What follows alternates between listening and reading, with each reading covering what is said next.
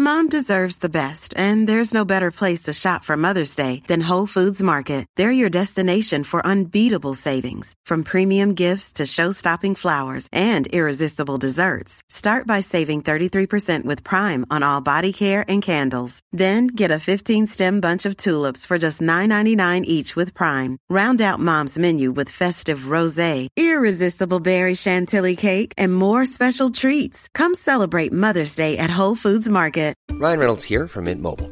With the price of just about everything going up during inflation, we thought we'd bring our prices down. So to help us, we brought in a reverse auctioneer, which is apparently a thing. Mint Mobile Unlimited Premium Wireless. How to get 30, 30, how to get 30, how to get 20, 20, 20, how to get 20, 20, how to get 15, 15, 15, 15, just $15 a month? Sold! Give it a try at mintmobile.com/switch. $45 up front for 3 months plus taxes and fees. Promo rate for new customers for limited time. Unlimited more than 40 gigabytes per month. Slows full terms at mintmobile.com.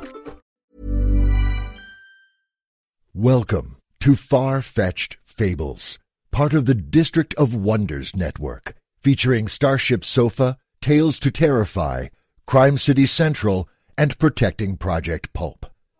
Everyone has a story in the District of Wonders. Come and find yours.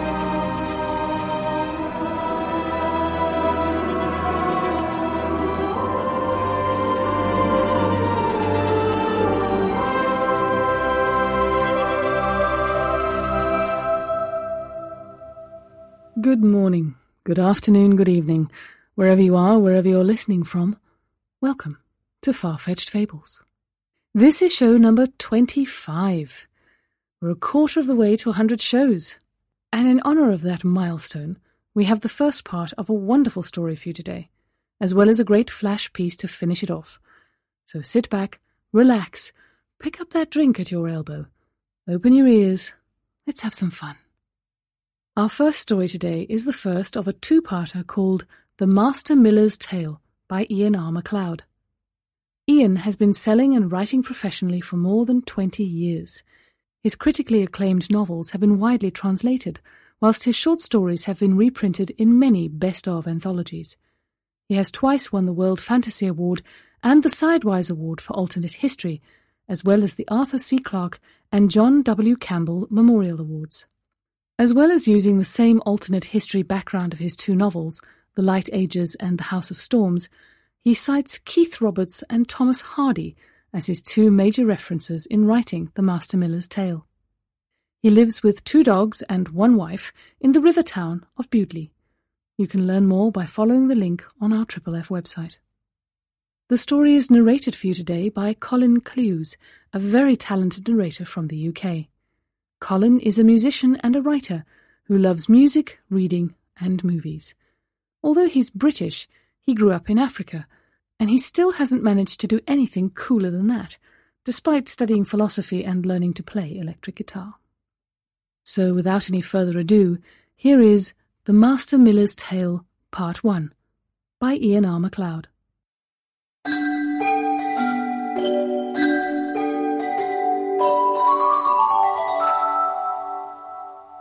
There are only ruins left now on Burlish Hill, a rough circle of stones. The track, which once curved up from the village of Stagsby in the valley below, is little more than an indentation in the grass, and the sails of the mill which once turned there are forgotten. Time has moved on, and lives have moved with it. Only the wind remains. Once the Westovers were millers. They belonged to their mill as much as it belonged to them, and Burlish Hill was so strongly associated with their trade that the words mill and hill grew blurred in the local dialect until the two became the same.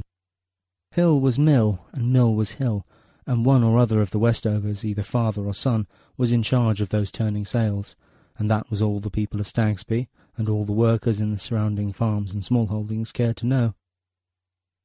The mill itself, with its 4 sides of sloped slatted wood, weather-bleached and limed until they were almost paler than its sails, was of the type known as a post mill.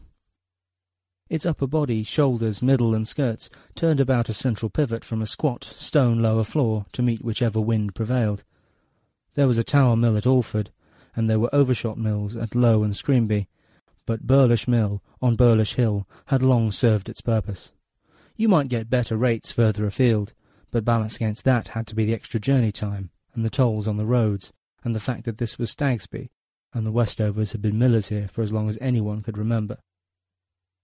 Generation on generation, the Westovers re-cemented this relationship by marrying the daughters of the farmers who drove their carts up Burlish Hill, whilst any spare Westovers took to labouring some of the many thousands of acres which the mill surveyed. The Westovers were pale-faced men with sandy hair, plump arms and close-set eyes, which, in their near translucence, seemed to have absorbed something of the sky of their hilltop home. They went bald early.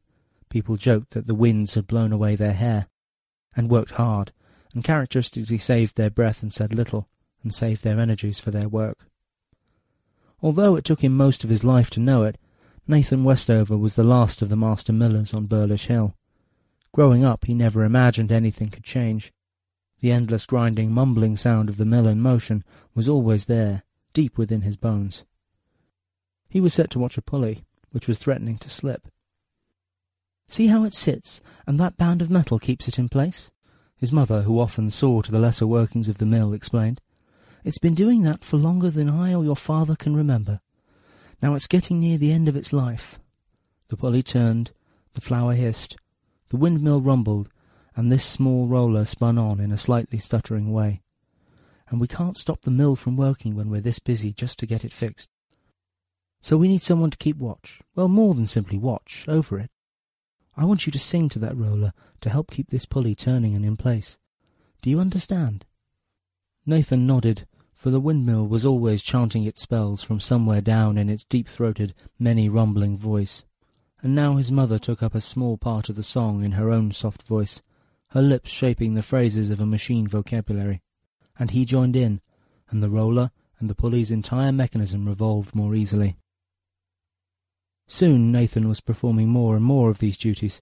He even learned how to sing some of the larger spells which kept the mill turning, and then grew strong enough to lift a full sack of grain. He worked the winches, dampened the grist, swept the chutes, oiled the workings. He loved the elegant way in which the mill always rebalanced itself through weights and lengths, numbers and quantities. 15 men to dig a pit thus wide down at school in the village meant nothing to him, but he solved problems which had anything to do with grain, flour, or especially the wind, in his dreams. Sometimes there were visits from the rotund men who represented the county branch of the Millers' Guild. On these occasions everything about the mill had to be just so, the books up to date, the upper floors brushed and the lower ones waxed, and the sails washed, and all the ironwork shiny black as new boots. But Nathan soon learned that these men liked the mill to be chocked, braked and disengaged, brought to a total stop. To them it was a dead thing within a frozen sky, and he began to feel the same contempt for his so-called guildmasters which any self-respecting miller felt. On the mill's third floor, above the account books with their pots of green and red ink, and set back in a barred recess, leaned a 3-volume thesaurus of spells. One quiet day at the end of the spring rush, when the sails ticked and turned themselves in slow, easy sweeps, his father lifted them down and blew off a coating of the same pale dust which, no matter how often things were swept and aired, soon settled on everything within the mill. "This, son," he cleared his throat. "Well, you already know what these are. One day these books will be yours. In a way, I suppose, they already are." The yellowed pages rippled and snickered. Just like the mill itself, they didn't seem capable of remaining entirely still, and were inscribed with the same phonetic code, which Nathan saw stamped, carved, or engraved on its beams, spars, and mechanisms. There were diagrams, handwritten annotations. Darker smudges and creases lay where a particularly useful spell had been thumbed many times. Through the mill's hazy light Nathan breathed it all in. Here were those first phrases his mother had taught him when he tended that pulley, and the longer, more complex melodies which would keep back those 4 apocalyptic demons of the milling industry, which were weevils, woodworm, fire, and rats. As always with things pertaining to the mill, Nathan felt that he was rediscovering something he already knew. There were slack times and there were busy times. Late August, when the farmers were anxious to get their summer wheat ground and bagged, and when the weather was often cloudless and still, was one of the worst. It was on such late, hot, airless days, with the land spread trembling and brown to every cloudless horizon, and the mill whispering and creaking in dry gasps, that the wind cellar sometimes came to Burlish Hill. Nathan's father would already be standing and waiting, his arms folded and his fists bunched as he watched the small, solitary figure emerge from the faded shimmer of the valley. The windseller was small and dark and gauntly pale. He wore creaking boots and was wrapped in a cloak of a shade of grey almost as thunderous as that of the sack which he carried over his thin shoulders, within which he bore his collection of winds. "So this'll be the next one, eh?"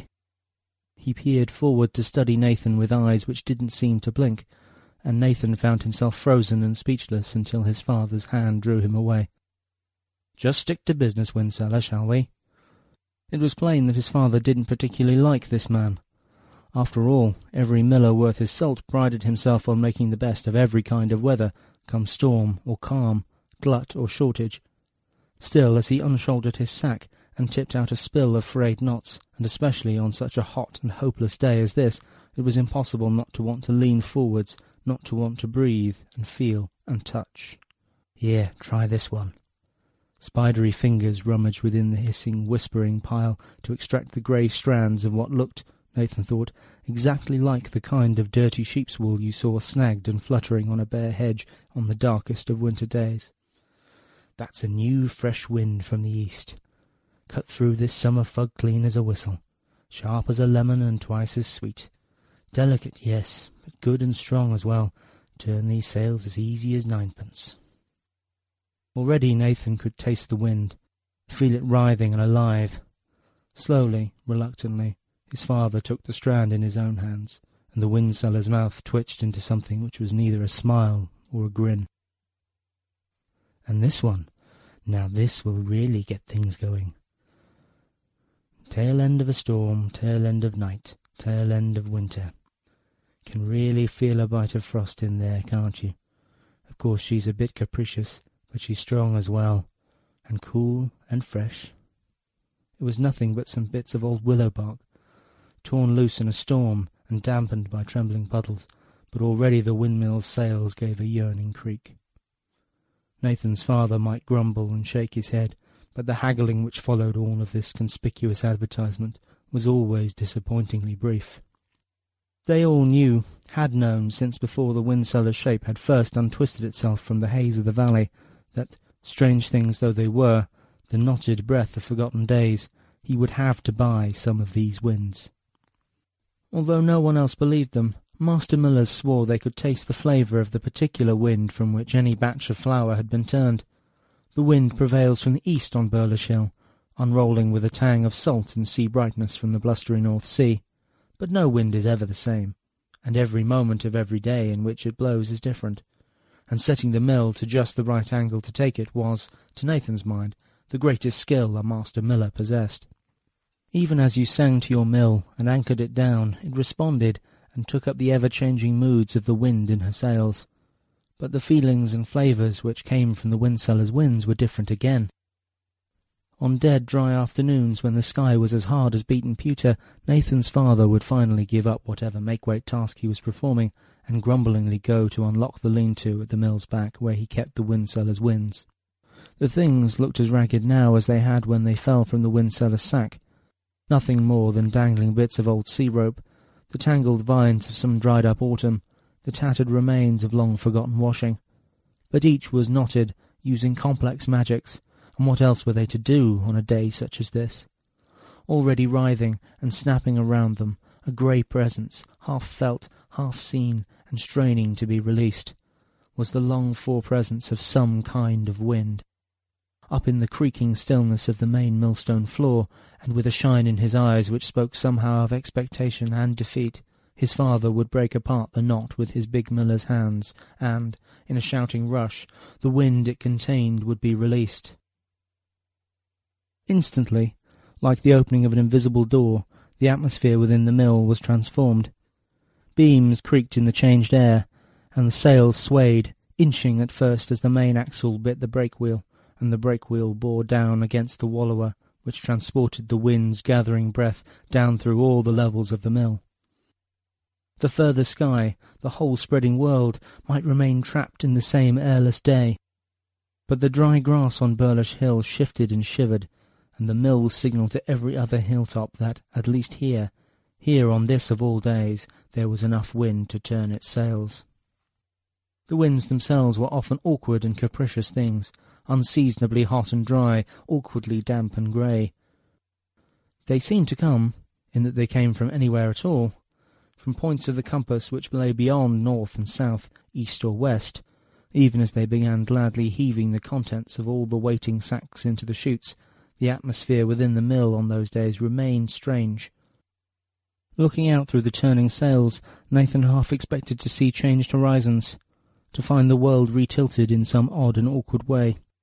Lying in his bunk on the still nights afterwards when the winds had blown themselves out, he pictured the wind-cellar, wandering the grey countrysides of some land of perpetual autumn, furtively gathering and knotting the lost pickings of a storm with those strange, agile fingers, and muttering as he did so his spells over rags and twigs.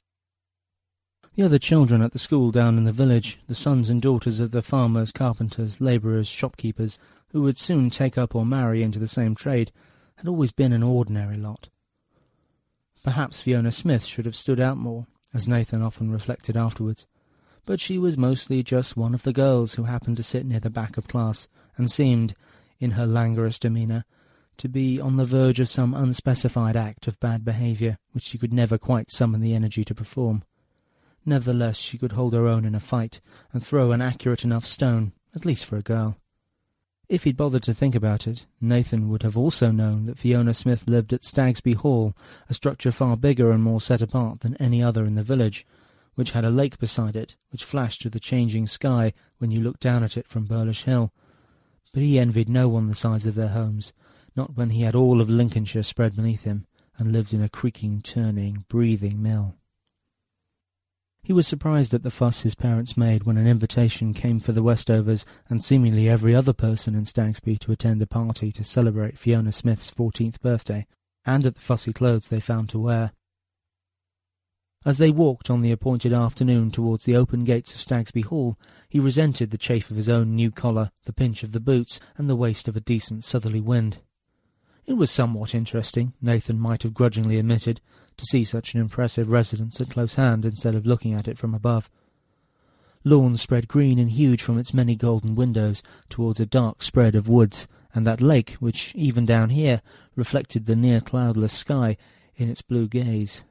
There were indecently underdressed statues, and there were pathways which meandered among them with a will of their own. Of greater importance, though, to Nathan and most of the other villagers, was the food. There was so much of it. There were jellies and sausages, cheeses and trifles, cakes and roast meats. There were lurid cordials, sweet wines, and varieties of ales. Sticky-fingered, crusty-faced, the younger children took quarrelling turns to pin the tail on a blackboard donkey, and those of Nathan's age soon lost their superiority and joined in, whilst the adults clustered in equal excitement around the beer tent. There was also a real donkey, saddled and beribboned, and ready to be ridden.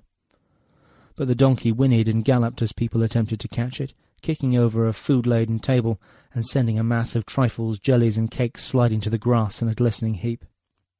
The adults laughed and the children whooped as the donkey careered off towards the trees, watched by the stiff-faced men and women in tight black suits whom, Nathan had divined by now, were the servants of Stagsby Hall. The afternoon, for the villagers at least, passed in a timeless, happy whirl.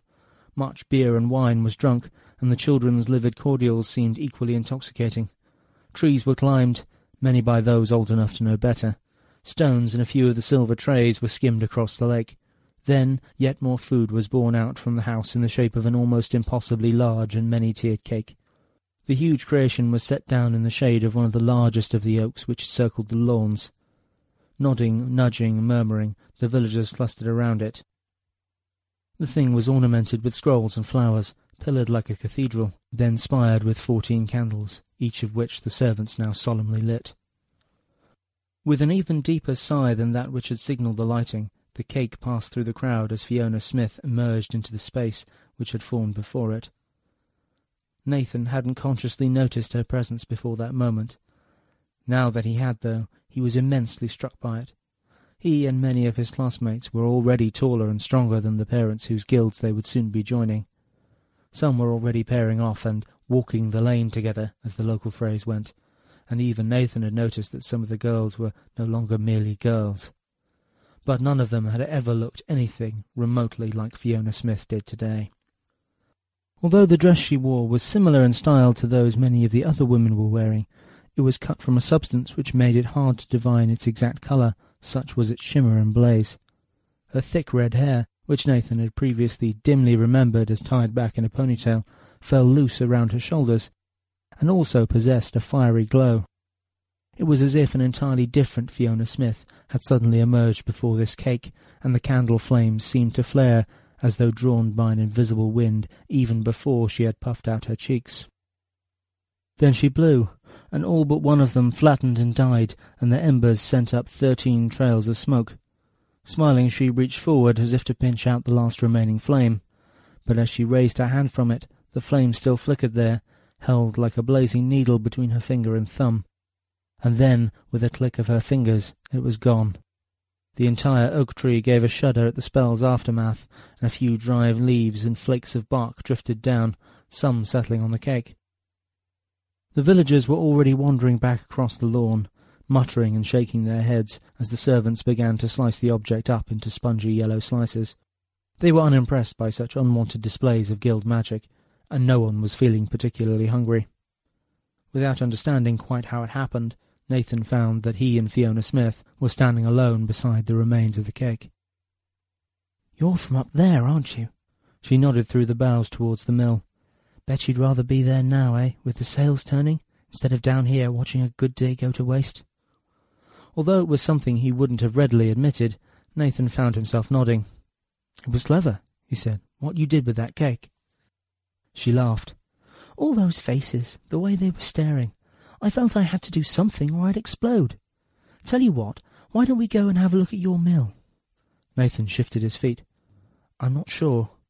My father doesn't like strangers hanging around working machinery, and it's your birthday, and—" "I suppose you're right.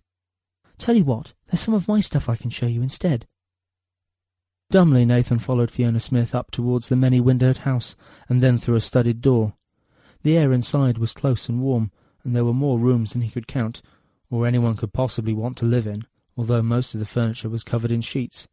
It was as if the whole place had been trapped in a hot, dusty snowfall. "Here." Fiona creaked open a set of double doors. The room beyond had a high blue ceiling, decorated with cherubs and many pointed stars. "This." She shook out a huge crackling coffin of packaging which lay scattered amid many other things on the floor. "This is from Father. Ridiculous, isn't it?" A sprawled china corpse stared up at them with dead glass eyes. Nathan had always thought dolls ridiculous, though this one was big and impressive. "At least I think it's from him. His handwriting's terrible, and I can't read the note." "Your father's not here?" "Not a chance. He'll be in London at one of his clubs." "London? It's just another place, you know." Shrugging, Fiona aimed a kick at the doll. "And he's decided I can't stay here at school either, or even in Stagsby. In fact, I'm sure he'd have decided that long ago if he'd remembered. That's why everyone's here today, and why I'm wearing this stupid dress. It's to remind you of who I'm supposed to be before I get dragged to some ridiculous academy for so-called young ladies." Fiona crossed the room's considerable space towards the largest of all the sheeted objects, which, as she tugged at its dusty coverings, revealed itself to be an enormous bed. Enamelled birds fluttered up from its silken turrets as if struggling to join the room's starry sky.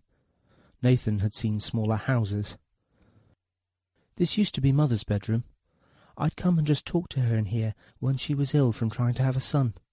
Of course it didn't work, so now my father's stuck with a girl for an heir, unless he goes and gets married again, which he says will be when hell freezes." "Will all of this end up as yours?" Fiona gazed around, hands on hips.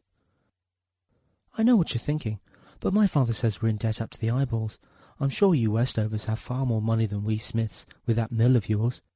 My grandfather, now, he was a clever one, had a real business mind. He was a proper master smithy. He was high up in the guild, but he still knew how to work a forge. He used to show me things.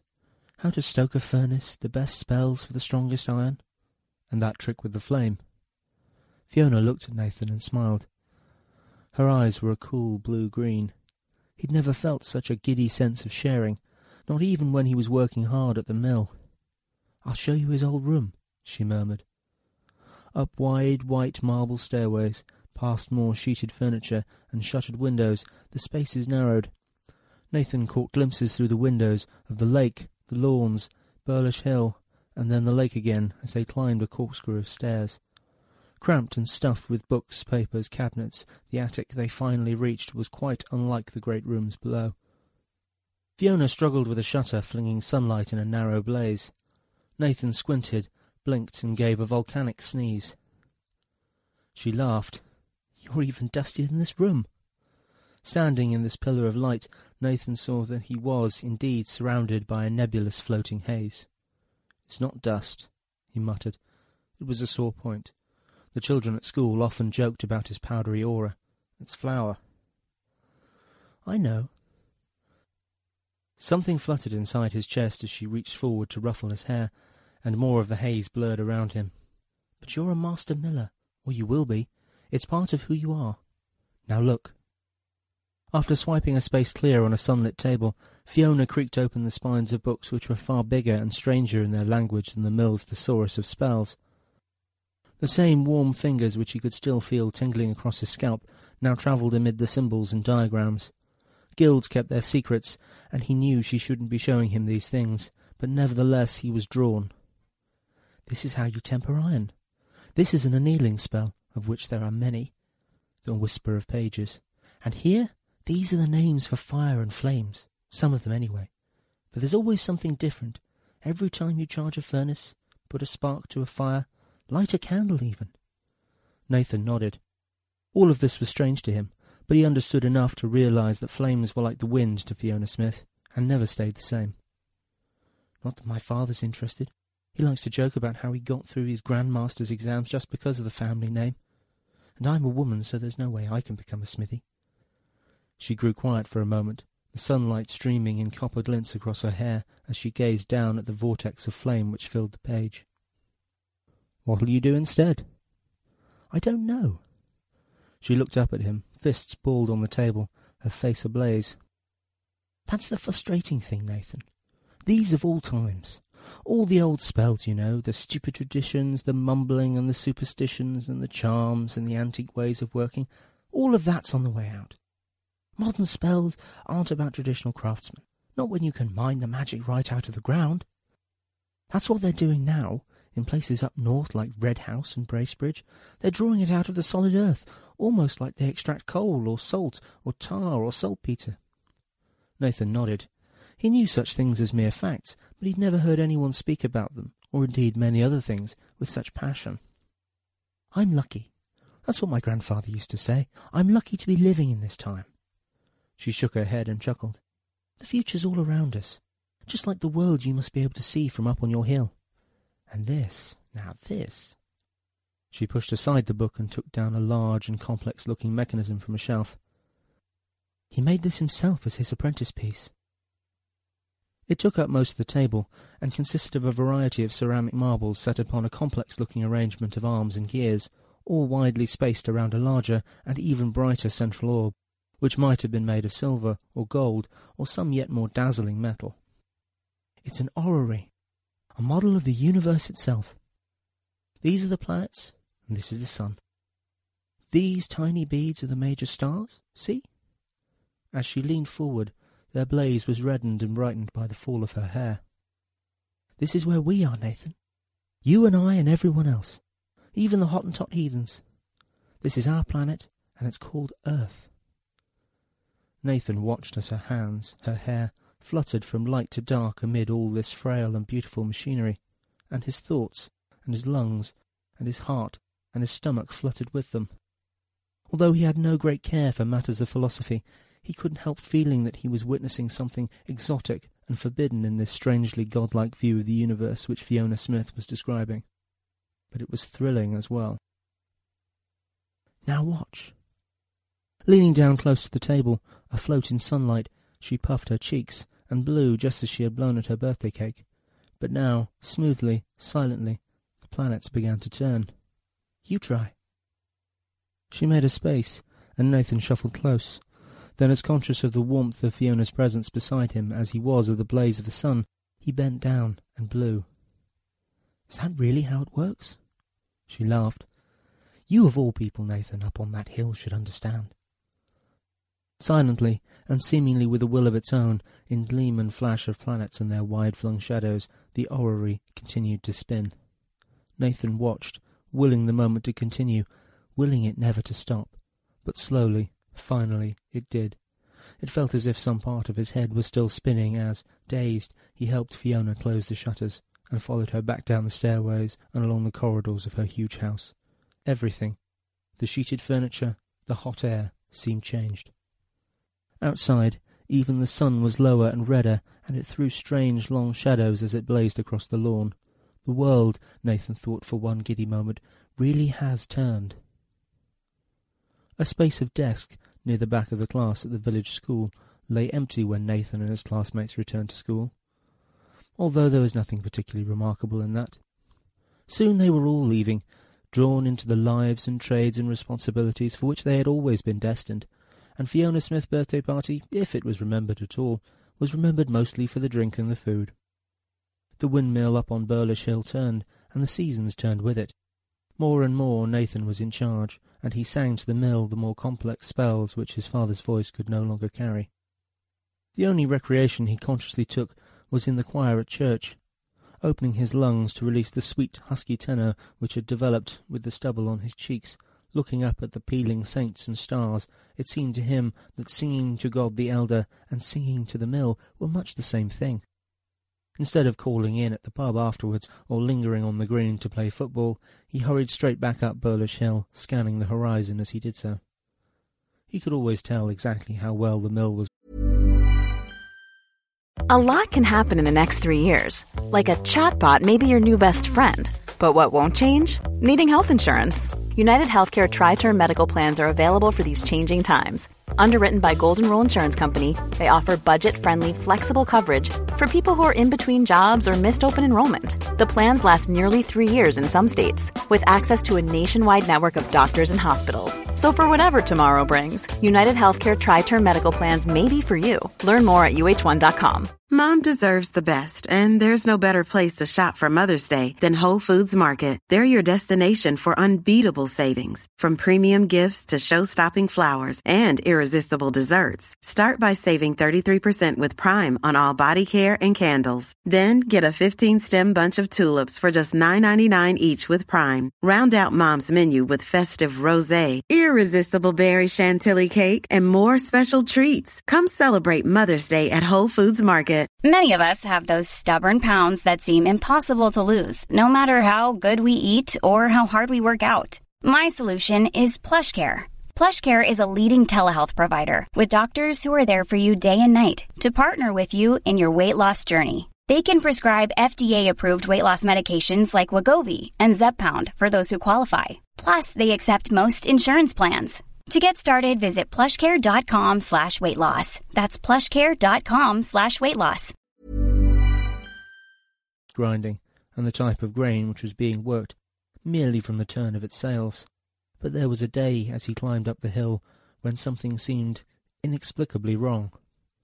Certainly nothing as serious as a major gear slipping, but the sweep of the sails didn't quite match the sweet feel of the air. He broke into a run, calling to his mother as he climbed up through the stairs and ladders inside the mill.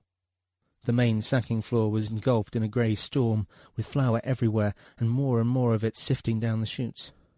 Hunched within these clouds, gasping and racking breaths, Nathan's father was a weary ghost. Feeble though he was, the miller resisted Nathan's and his mother's attempts to bear him out into the clear air. He kept muttering that a miller never leaves his mill, and struggled to see the rest of the sacks before the wind gave, even though the batch was already ruined. Finally, though, they persuaded him to take to his bed, which lay on a higher floor of the mill, and he lay there for several days, half conscious and half delirious, calling out spells to his machine which still creaked and turned between periodic, agonizing bouts of coughing. As poor luck would have it, the winds then fell away. It grew hot as well. The skies seemed to slam themselves shut. Much more now for the sake of his father than for the mill itself, Nathan longed for a breeze. He searched for the hidden key to the lean-to, and he found it easily in a tin of nails. just the sort of place he'd never before have thought to look. The few knots left inside the small close space hung like dried-up bats on their iron hooks, and a part of Nathan felt that he had never seen anything so weathered and useless, and a part of him already felt the strange, joyous surge of the winds which each clever knot contained. There were no spells in the miller's thesaurus to tell him how to unbind a trapped wind, nor the sounds that he should make as he did it, but doing so came to him easily as laughing and crying as he stood on the millstone floor. The air changed in a clamour of groans, the mill's sails creaked and bit and turned. At last there was work to be done, and Nathan got on with doing it with a happier heart. He knew without climbing the ladders that his father's breathing would be easier now that the mill was working properly all around him again. Although he was too exhausted to make use of it, Nathan released another wind at twilight, purely for the glory of feeling the pull of and the draught of it through the mill's leaky slats and floors. More than usually, this one lived up to the windsellers' tales of bright spring mornings and the shift of grass over cloud-chased hills. When Nathan finally climbed the ladders to see his father, his mother, who had sat all day beside him, was smiling through her tears. He took the old man's hand and felt its hot lightness, and the calluses which years of handling sacks and winches had formed, and the smooth, soft gritting of flour which coated the miller's every flesh, and he smiled, and he cried as well. They sat through the old man's last night together, breathing the moods of the mill, watching the turn of the stars through the hissing swoop of its sails.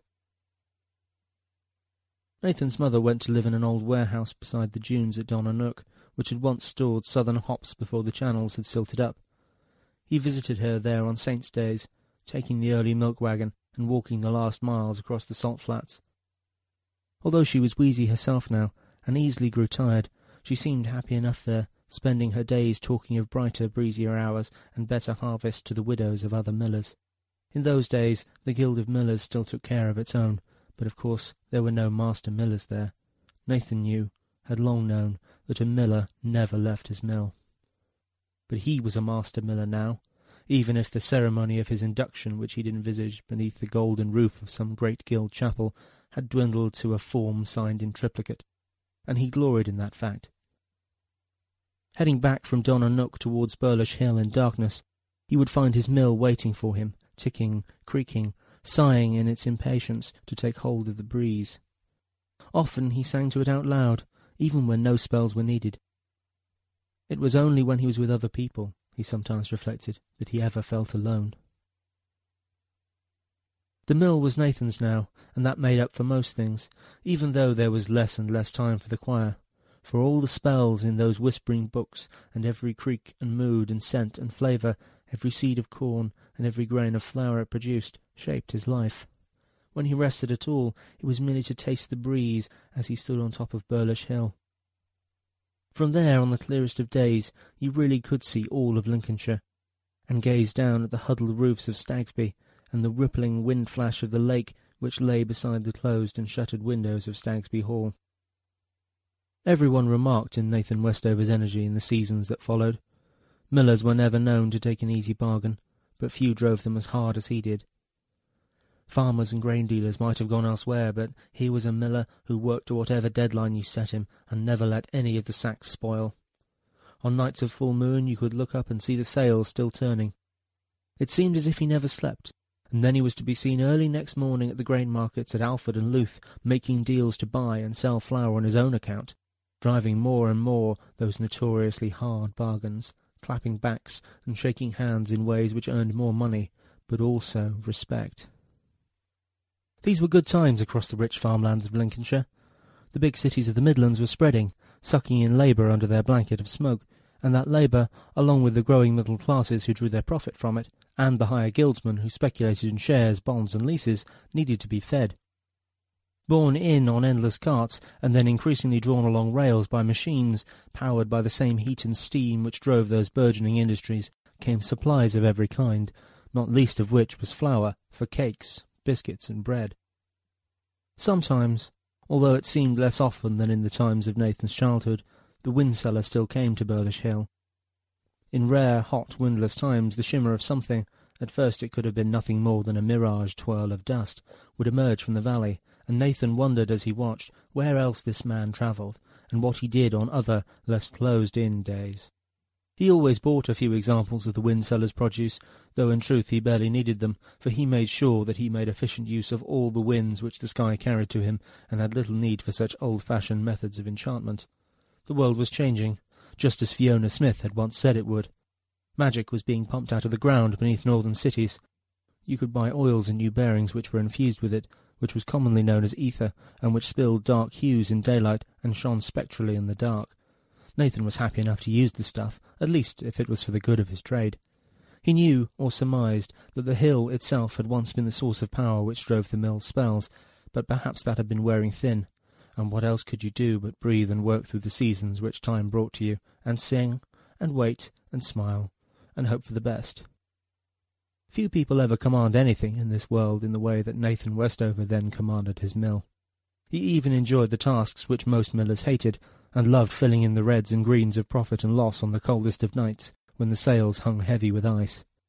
Numbers had their own climates, their own magics. Even as the inks froze and his fingers burned with the cold, they whispered to him of how far he had come.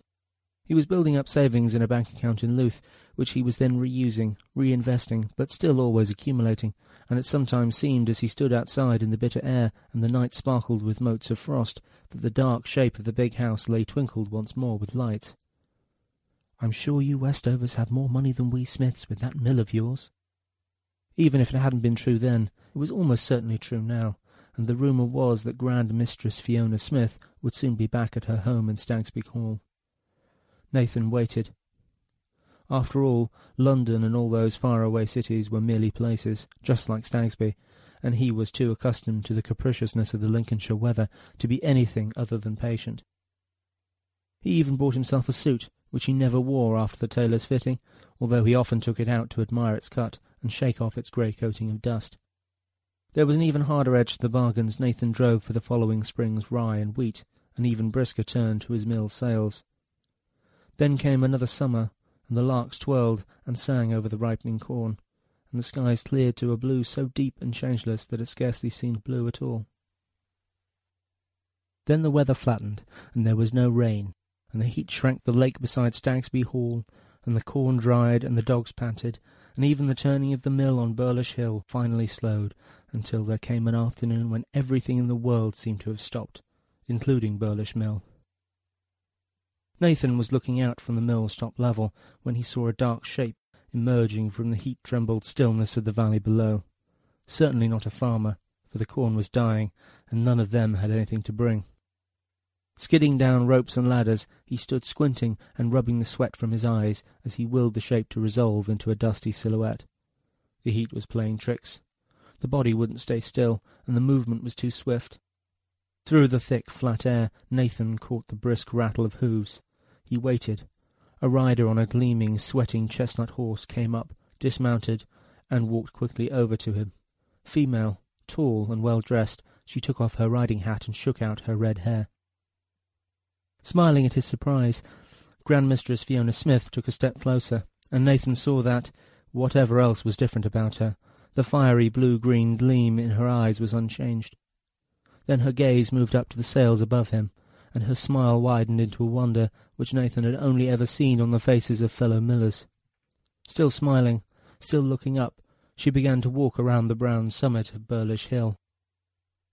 Nathan followed. Fiona Smith was wearing dark riding clothes, boots, a jacket, a long skirt, but they were new and sharply cut and trimmed with shining edges of silk. This was nothing like the same girl who'd once stood before the candles of that many-tiered cake. Not that he hadn't dreamed, not that he hadn't dared to wonder, but looking at this woman, watching the way she moved, he marvelled at how she'd changed and grown to become something quite unlike the person he'd imagined, and yet was still recognisably Fiona Smith. All those ridiculous thoughts, all those years, and yet here, real beyond any sense of reality, she was. "Is this where you keep the winds?" Despite the heat of the day, the air around the stone lean-to had a different edge. "You know about the wind cellar?" "I've made a small study of your trade." Fiona shivered. Her eyes flashed. "Why don't you use one now?" Her gaze changed shade as she looked at him. But that's the old way, isn't it? No self-respecting miller likes to admit that they can't manage on nature's winds alone. And such winds cost money. That's what I admire about you, Nathan Westover. You're passionate, but you're practical as well. You should hear people talk. Everyone. She turned beneath the still sails, spreading her arms, encompassing every horizon.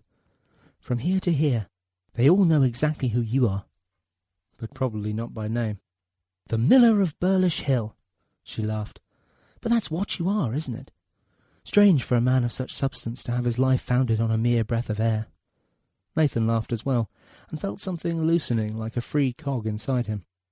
He'd never thought of it like that before, but she was right. "I'd always hoped," he said. "I'd always hoped you'd come here.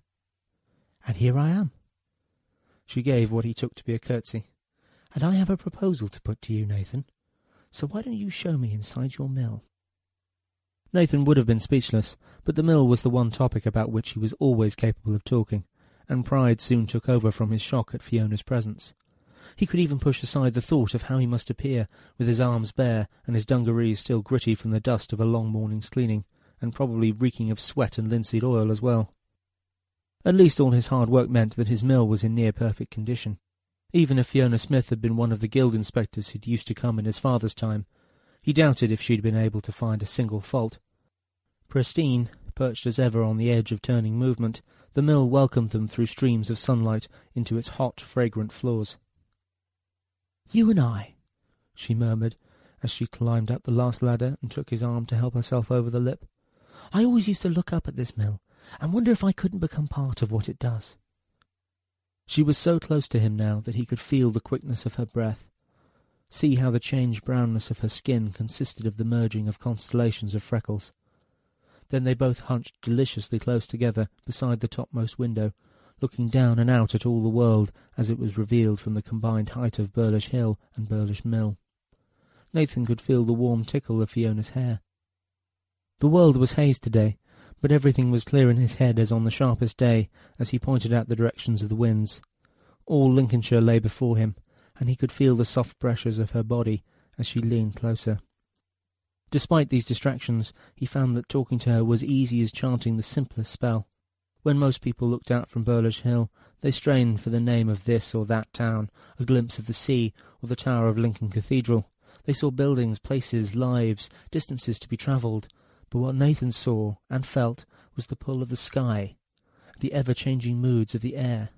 And Fiona Smith understood.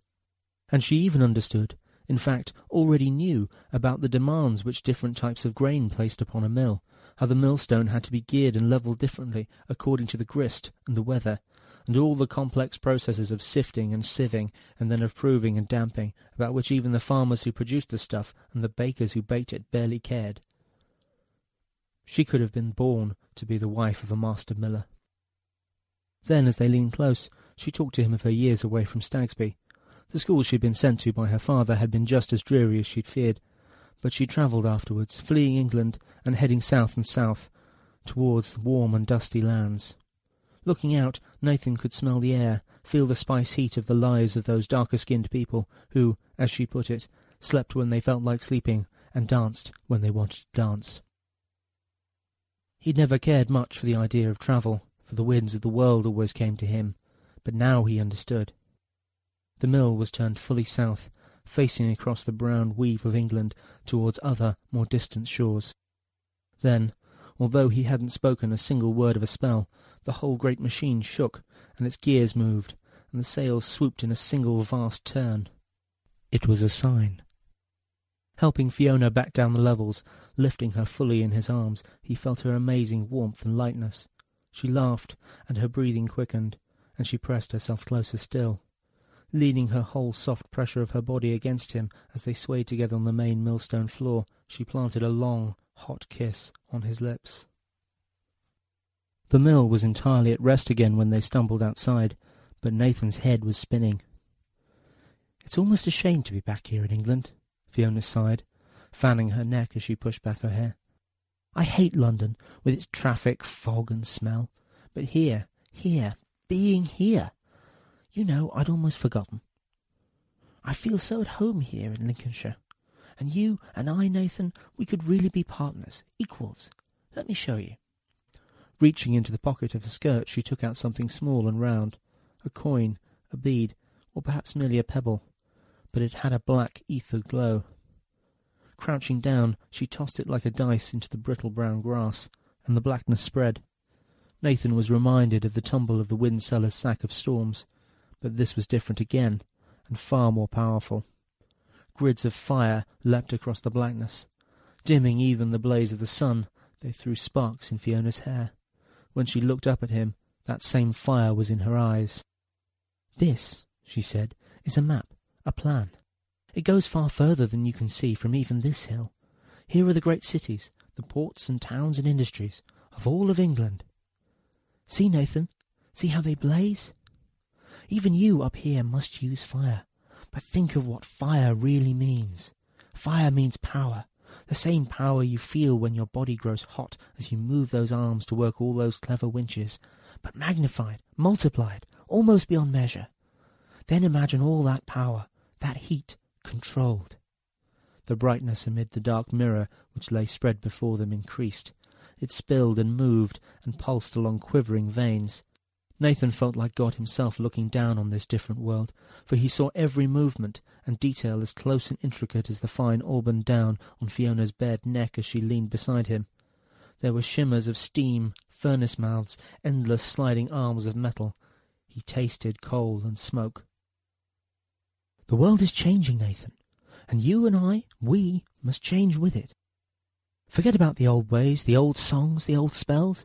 Already, see here, the arm of the railway is reaching as far as Spalding. Soon it will be here and here and here as well." Fire dripped from her fingers, spilling and spreading between the embers of the towns. "The engines, the rails will draw everything closer together. People, their trades, their lives." Nathan blinked. He saw the tiny machines made larger and enormously powerful through clever intricacies of iron. But why was she telling him this?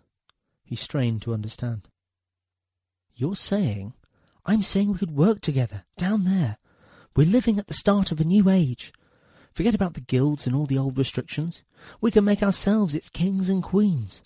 As soon as the money is released, straight after the marriage, before if I get my way, I'll give the order to start digging the steam mill's foundations." For all that Nathan Westover was a man of business, the conversation was taking a surprising turn. "But what about here? What about this mill?" I know. It's a wonderful creation. Of course it will be months before we can get the steam mill fully commissioned. Even after that, I'm not suggesting we'd shut this windmill down immediately. Far from it. I'm sure we'll need it for years to take up the slack and deal with the seasonal rush. But this isn't some dream, Nathan. This isn't about sentiment or imagination. My fiancé is a senior master of the Savants Guild. He has shares in almost all the major rail companies, and they're developing the latest, most powerful magics of steam and iron. Of course he's old, but he's still... What do you mean? Are you saying you're engaged? Where else do you think I'm getting the money to finance this project? Nathan stood up. For all the sun's blaze, the darkness of the map seemed to have spread. Then he started to laugh, taking in great, racking gulps of air.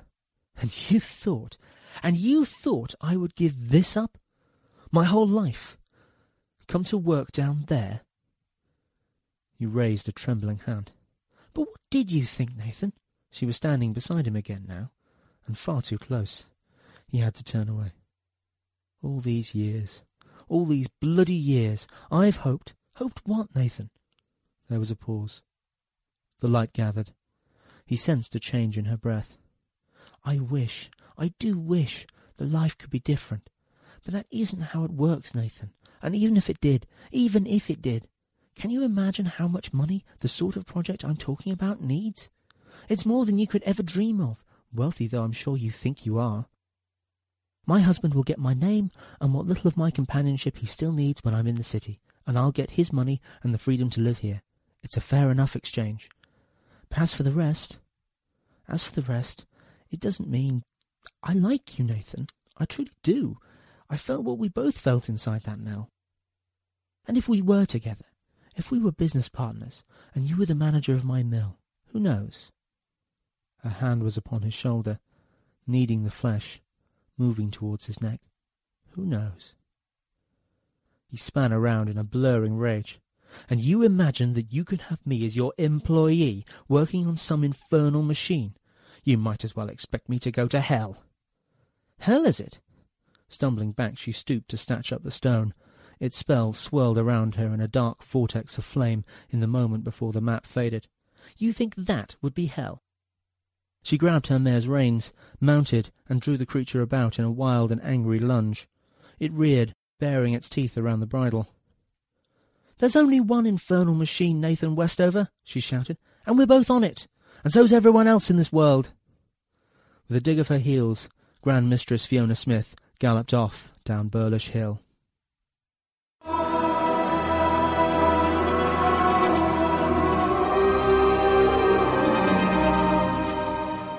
Ooh, it's getting really exciting. When I was listening to this for the first time, I had to stop it at about this point to attend a meeting, and all I could think about all through that meeting was, what happens next? I got to turn it on as soon as I walked out of the building, but you need to tune in next week to find out. So, let's move on to our second story for today.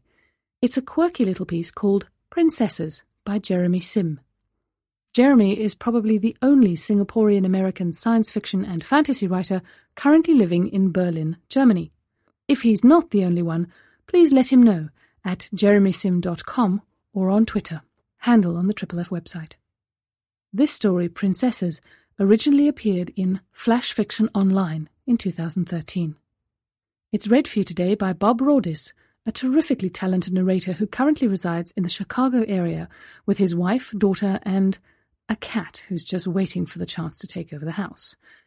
You can read more about him on the Triple F website, and you can also go take a listen to what he can do at wordtomouthstudios.com. Ladies and gentlemen, Princesses by Jeremy Sim.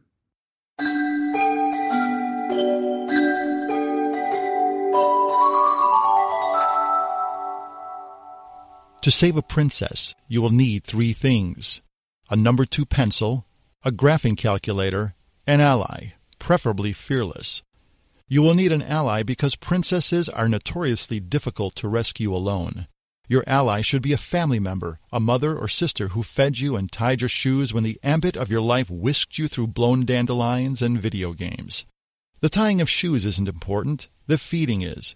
Bread, water, and the quiet feast of stories, bedtime or otherwise, without which you would not exist. If you lack such an ally, stop reading now and go find one.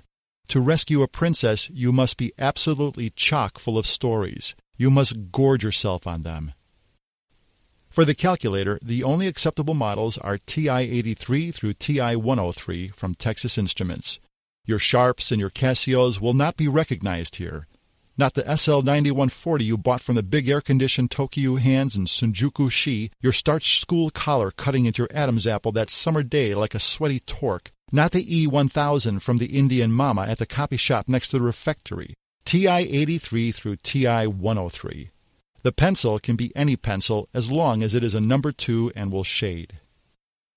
You will identify your princess in one of several ways: the swish of hair against her neck, the smell, clean and royal, of her deodorant, the way she infiltrates your thoughts, masked and silent, like a wide-eyed ninja. Remember that princesses are elusive and brilliant, but also quite deadly. You should know this from the stories fed to you by your ally.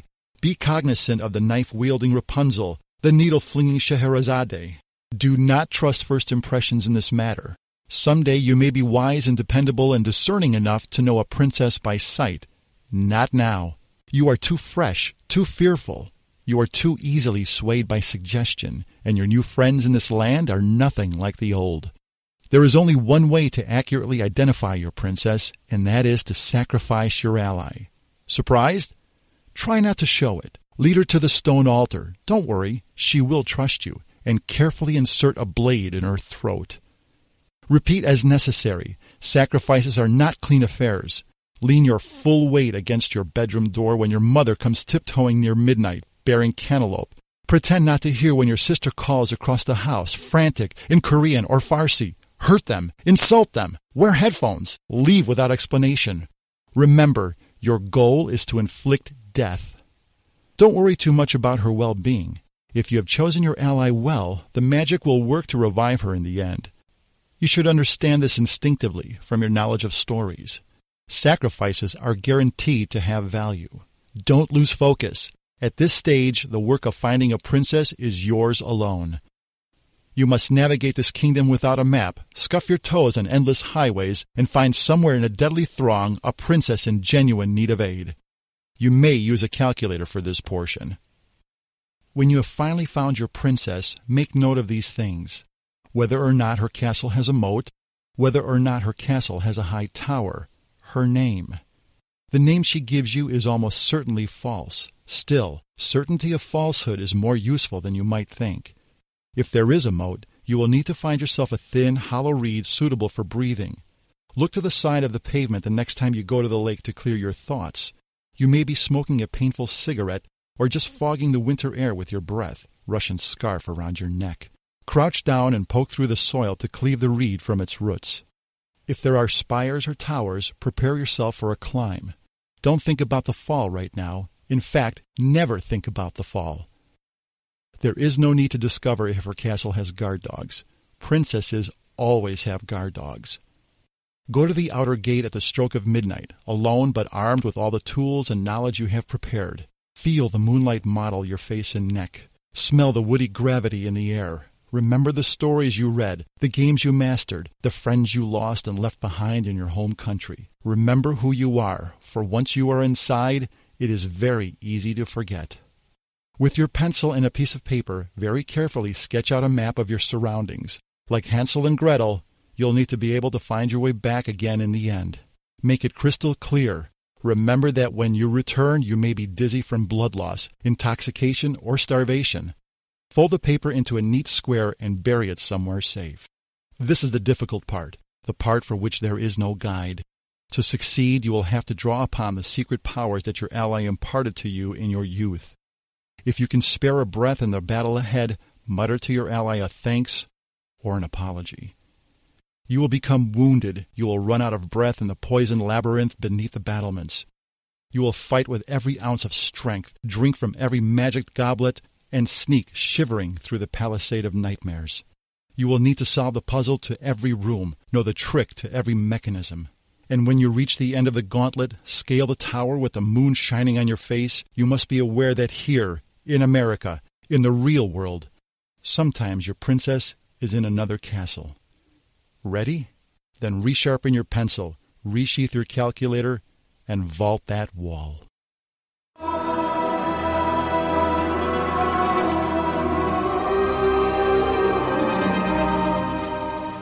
Well, I'm still smiling. How about you? It is unfortunately the end of today's show. I've really enjoyed this one. I hope you did too. Please remember that we operate under a Creative Commons 3.0 license. You all know what that means. And don't forget to tell anyone who will listen to you about us and how amazing our stories are. My thanks go to all of our authors and narrators for their generosity with material and time. We all do this voluntarily, just for the love of the stories.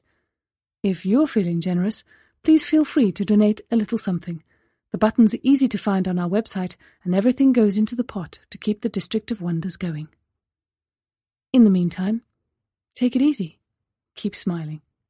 Remember to take things less seriously once in a while. We all need a touch of the ridiculous now and again.